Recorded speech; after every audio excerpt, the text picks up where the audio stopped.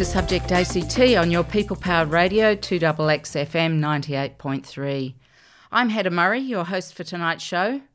Tonight I'm going to bring you an interview with Diana Smith, Manager, Recovery College, as she talks about a whole new approach to recovery for people living with mental ill health in the ACT. But first, let's go to Sophie Singh as she talks with Carl Tiddeman. Australian politics continues to fracture on the issue of energy policy, and over the last 2 years it's been a major factor in the political demise of at least 2 Prime Ministers. Despite the authority that Scott Morrison now holds by virtue of the Coalition's return to government, the divisions around energy policy are set to continue. But what exactly is the government's policy on energy? We're given repeated assurances that energy prices will come down, supply will be guaranteed, and at the same time, Australia will meet its Paris emissions reductions target at a canter. But how exactly does the government intend to achieve these 3 outcomes? Carl Tiddeman joins us to hopefully illuminate this energy policy opaqueness. Carl, who's on the cusp of completing his PhD at the Fenner School of Environment and Society at the ANU, is a regular Subject ACT contributor, and we welcome him back to the program today. Carl, it's good to see you and thanks for coming on. You too, thanks for having me again. Last time we spoke, the Turnbull government was claiming a policy breakthrough with the National Energy Guarantee. Yep. Days after that interview, the neg was gone and so was Turnbull. Yes, indeed. So what are we left with? Let's try and tackle each of the key pillars perhaps separately. Sure. How does the Morrison government aim to lower energy costs? And correct me if I'm wrong, it's not just electricity costs, it's gas costs as well? Yeah, I'm not as familiar with gas because it's not the focus of my research. I think with gas, it comes down to basically the prices increased so drastically because we're importing so much, and so the prices that Australians were paying were tending to be in line with what the export price was, which was fairly high because people were pretty keen on our gas. With electricity, they've said it will come down, but as to how that will actually happen remains a little bit unclear. So they actually don't have a clear policy framework to make that happen? No. So since the NEG died, the Council of Australian Governments that we've spoken about previously, which is essentially a kind of platform that exists across a lot of other different policy domains between the federal government and each of the state and territory governments, they are still investigating the reliability aspect of the NEG, but there's been no mention of any kind of emissions reduction in the energy sector. So the supply element of the National Energy Guarantee is still being considered? It hasn't been put into place, but right. Yeah, they are still looking into it. Okay. Reliability / supply. The mechanism to lower costs is still something that needs to be developed and really put in place. It's still a work in progress. Yep. One element of the policy is being referred to as their big stick approach, which could see the breaking up of power companies, and it has attracted quite a bit of criticism. The Energy Users Association of Australia warned a Senate inquiry that, quote, populist policies do not address the fundamental reasons for high electricity prices. Yeah. Before we go to what perhaps are those fundamental reasons for high prices, can you explain what is this big stick approach that's being talked about? Yeah, to my understanding, it was, I guess, a little bit about some of the generators having been gaming the system, so using market power to essentially bid in to the spot market in the national electricity market at higher prices than sort of what are reasonable or the way that the market is supposed to operate, using market power to bid in higher. The way it's designed, it's supposed to actually go to the lowest bidder, sort of given period. So taking advantage of some easy profits. Yeah, and the idea of the big stick, I guess, was trying to suggest that they might be able to stop that by breaking up these companies, which would be fairly unheard of in competition law, I would have imagined. And legally, I would imagine incredibly difficult. I mean, you look at things like the big supermarkets and the difficulties that the Australian Competition and Consumer Commission have in getting them to do anything. They just wrap them up in court cases and they don't have enough money to essentially win. And that same sort of monopoly would exist in terms of energy companies? Yeah, some of them are enormous. Yeah. Energy Australia, AGL, Origin, they're massive companies. Yeah. From what you're saying, it sounds like it's probably unlikely then that the government's going to get it through, and even if it did, it would then be subject to legal challenges. Do you think, assuming it did get through, that it would actually be effective? It may. I think it depends on what they were actually able to do. So, I mean, electricity prices are made up of a couple of different variables. So there's the actual cost of generating that electricity, but the larger cost, and it's roughly 60% of most people's electricity prices, is actually the delivery of that electricity. So is that like the poles and the wires? Exactly. So I don't know what it was, 5 years or so ago, when there was all of this noise about the gold plating of the network done by network businesses. I mean, it was more to do with the fact that peak demand was increasing because so many people were installing air conditioners, and that the energy use or the electricity use at any one time was getting so high that they had to invest in the poles and wires to the extent that they were able to serve that electricity for fairly short periods of time throughout the year, generally in the peak of summer. But then the cost of that investment then has to spread out across electricity prices throughout the year, and that goes directly to consumers. So when the Energy Users Association refers to the fundamental reasons, it is that significant component, in fact majority component, posed by the infrastructure, the poles and wires. Yeah, I would say so, for sure. So is there any way to minimise the cost associated with that infrastructure? Not really in the short term. So, I mean, once the investment has been made, the businesses are allowed to recoup their costs. It's regulated by the Australian Energy Regulator each year. So network businesses, particularly distribution companies, so they're that's literally the poles and wires. You've also got transmission companies, which is sending electricity much longer distances, and then the distribution companies send it to the consumers. I mean, the Australian Energy Regulator could perhaps reduce the return on investment that was allowed from distribution companies, but it would probably be fairly unpopular amongst those businesses. But yeah, there would be levers to pull, but you're probably looking at longer term. I guess that's why the government has looked at the most obvious, and I don't want to say easiest, but yeah, most obvious part of electricity prices that they may actually be able to bring down, which is actually the cost of generating it. It would be long time frames and quite difficult to reduce costs of network investments. Once they've been made, you've got to pay for them. So going forward, you might be able to change the regulations to change the way. And I mean, there's a lot of talk now about distributed energy and needing poles and wires less, but we could also need them more depending on the way that the distribution network is transformed. Because even with energy generated from renewable sources, you would still need the poles and wires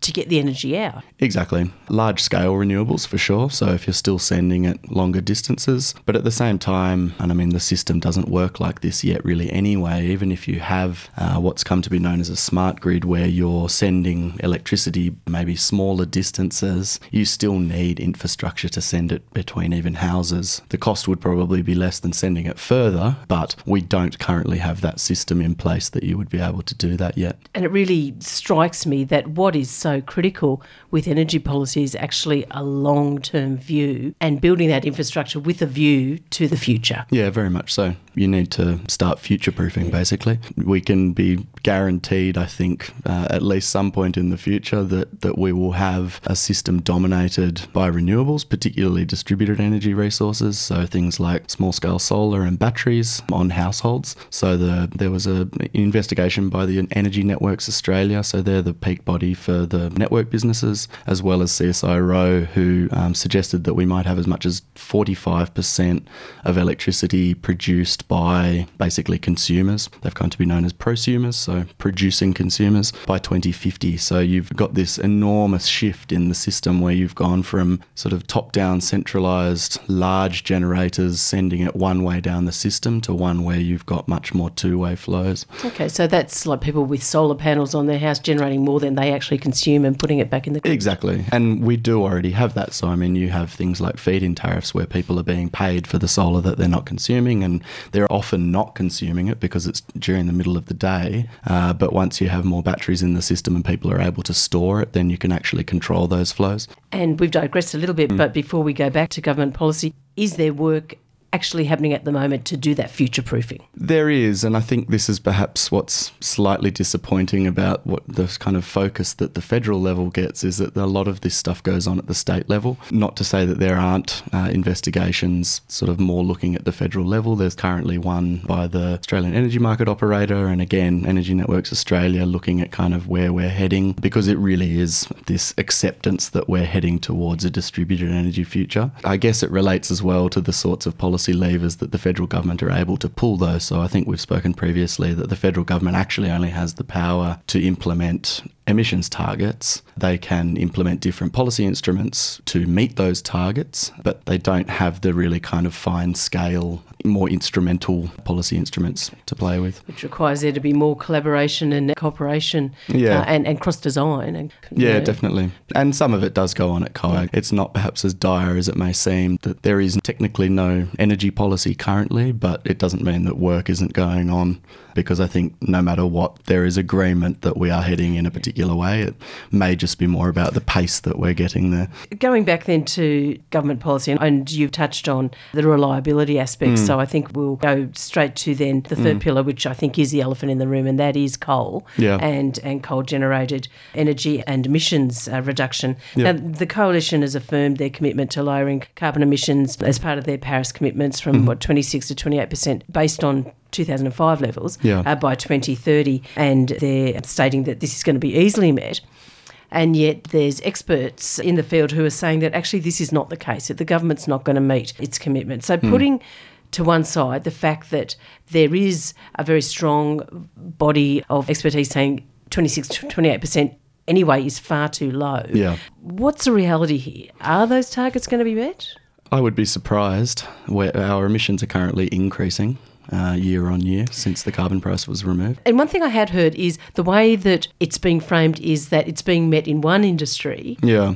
And that's being isolated. And so you hold on to some sliver of truth by saying in one industry a target is being met and you disregard what's happening elsewhere. Yeah, I mean, I think that's what happened when there was such enormous focus on the electricity sector that we've had over the past few years. It relates also to the fact that we are, ever since sort of carbon prices became so politically poisonous, you move down the kind of rank of what policy instruments you have available to you. You don't really come up with many new policy instruments of how to reduce emissions. They're basically pretty well set out and they become less and less efficient. Once you go from whole of economy options, such as a carbon price, you're now moving into more sectoral emissions policy instruments, and that's what we've had. So you had a focus on the electricity sector. That didn't work. It's fallen over. I mean, the only one that the Coalition currently have is the Climate Solutions Package, where they're actually paying different sectors to reduce emissions. A major part of that is carbon farming. There are other ones with Indigenous land practices and uses, but pretty small scale stuff for the sorts of emissions cuts that we're talking about. And so the NEG sought to reduce emissions by encouraging retailers to source from a range of energy sources, with one of the requirements to be, low emissions. Now that that's gone, this climate package that you referred to is really all that's on the table. Pretty much it seems, yeah. It's a bit concerning. There really is no mechanism to really get to our target, or no effective mechanism, essentially.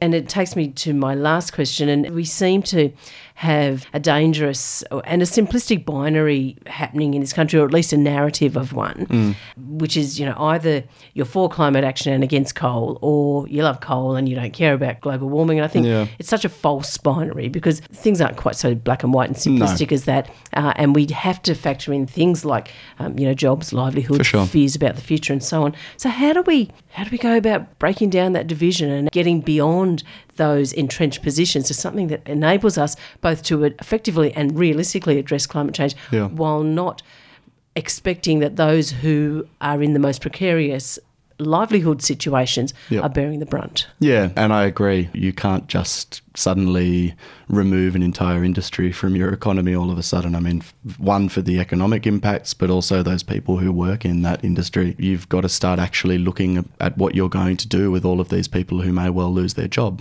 And I can understand that there's sort of strong cultures in these things, and so it's not an easy process. But other countries have done it, and I think there are lessons to be learned from those other countries. Germany in particular. I mean, I saw a gentleman from one of the peak bodies of the German coal industry who came to speak at a conference. And I mean, he had plenty of ideas. There were politicians there listening, but it never really seemed to take off. He had transitioning ideas. Yeah, he was basically there telling us about the lessons from what they actually did. And I think that's it. You can't ignore the impacts of what these strong climate targets might be. You need to bring everyone along. You can't leave people in the dark and sort of move into this clean, green world by forgetting others. Of course. Yeah. But what it sounds like is that there are strategies, but they're not getting a hearing, and politics unfortunately is continuing to dominate. Yeah, definitely. Look, let's hope that we are able to create more of a space where those options and those alternatives and those strategies are being heard, because the reality is that's the way we have to go. Definitely. Carl, it's really been a pleasure to speak to you, and good luck with the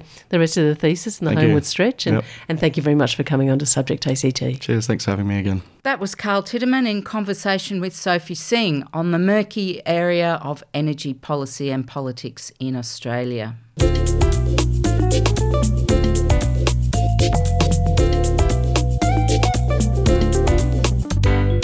If you've just tuned in, you're listening to me, Hedda Murray, on Subject ACT at your people-powered radio, 2XX FM 98.3. Now, let's turn to a story about learning, connection, opportunity and hope. Here I'm speaking with Diana Smith, manager of the ACT's new Recovery College. Hi Diana, and thanks for taking time out to be with us here at 2XX. Hello, Hedda. We're talking about Recovery College today. Now, I've heard about senior colleges for year 11 and 12, and I've heard about TAFE colleges and university colleges, but what is a recovery college? Okay, a recovery college fills a unique position in mental health services. They're not a clinical service, or a therapeutic in nature, and they're not quite the same as community managed services, but we complement them. Mm-hmm. So we're an educational service. Mm-hmm. We share the same objectives of recovery and community participation, but they provide something substantially different. Okay, well now I jumped on your website and I noticed that the core values that are reflected by the Recovery College are learning, connection, opportunity and hope. What lies behind those words? They're very bold words. Okay, so learning is about promoting a person-centred education where the voice of lived experience is heard, respected, in equal partnership with clinicals and professionals. Connection is about enhancing social inclusion and getting people out into the community. It's a part of learning to live a good life. Yeah. Opportunity is about it's never too late to learn and to get new skills. And hope is all about recovery is possible. Mm-hmm. Okay. So is this new approach with a Recovery College a sign of shifting community attitudes towards people living with mental ill health or mental health conditions more generally? I think it is a little bit. Well, I think it is quite a lot. One of the things that recovery colleges can do is help reduce stigma around mental illness, because it normalises mental illness. Mm-hmm. It gives people, it dispels the myths, and it contributes to the greater knowledge and understanding of mental illness. And stigma is quite a difficult thing to break through, isn't it? Yeah. College, there's been colleges around in like the UK for 10, 15 years now. And one of the things that when they do the research, one of the things that students say is that they like being called students rather than clients or patients. And it changes their idea of themselves as well as other people's ideas of what they are. So it's having a learning environment is changes the way that people see themselves. So it reduces self-stigma as well. Yeah, and that's really important. Yeah. For a person's self-confidence, I imagine. Yep. How are the courses devised that you run at the college? Do people have to sit exams or do anything like that? No, and they don't need referrals from doctors or anything like that. They can just self-refer, just enrol. And the basic premise of Recovery College is that all the courses are co-produced. The whole college is co-produced. So the Recovery Colleges in different places will be slightly different because it develops and grows because of how the community develop it.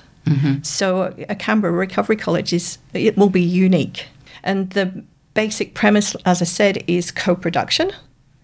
And one of the great things about that is that it is done between two people, one with lived experience of mental health issues and one with professional experience of mental health issues.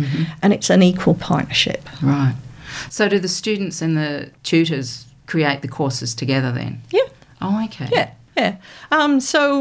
There's been a few of the courses that have been developed or that we're putting on that people have actually asked for.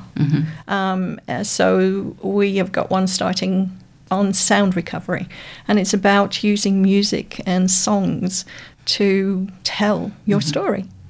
How do these courses differ from existing outpatient activities that are offered in Canberra? Well, we're not a clinical service. We are a learning environment.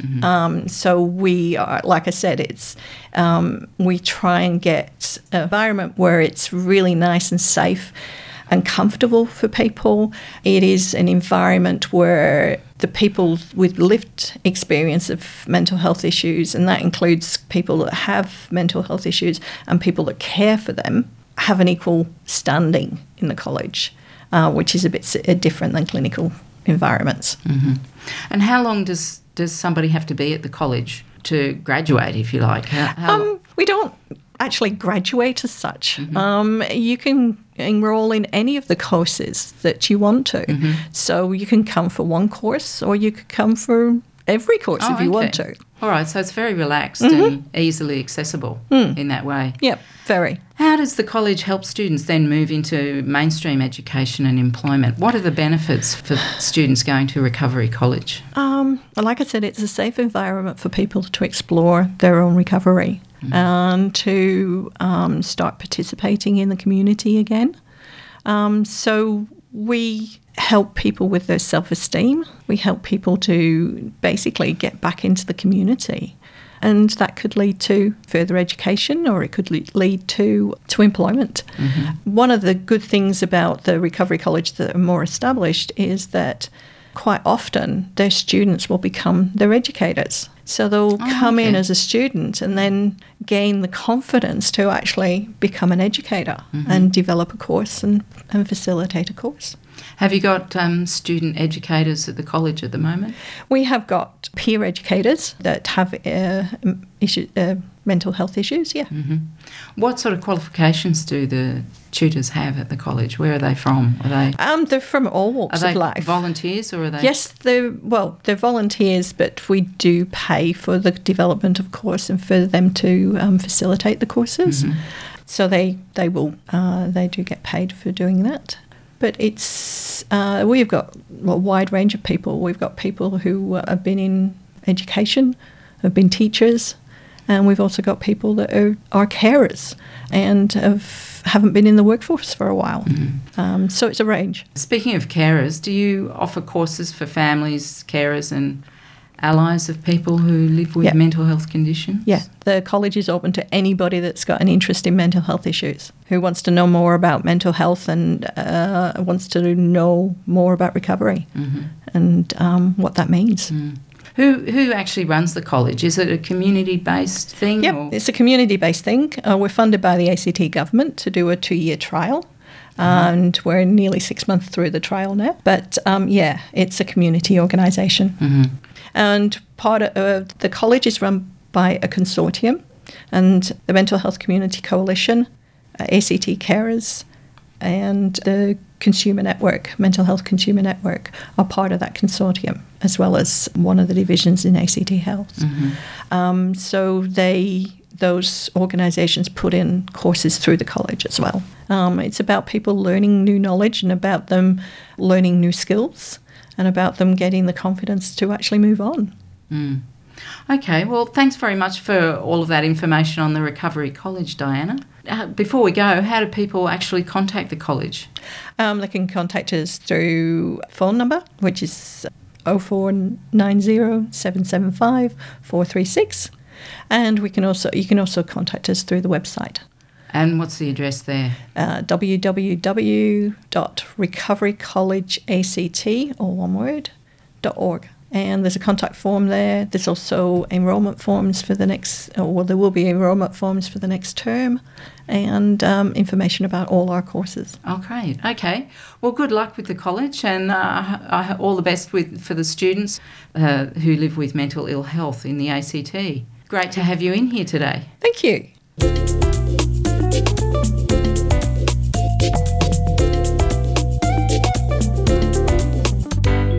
And And that interview with Diana Smith, Manager Recovery College ACT, brings us to the close of the show. I'm Hedda Murray and it's been great having your company tonight.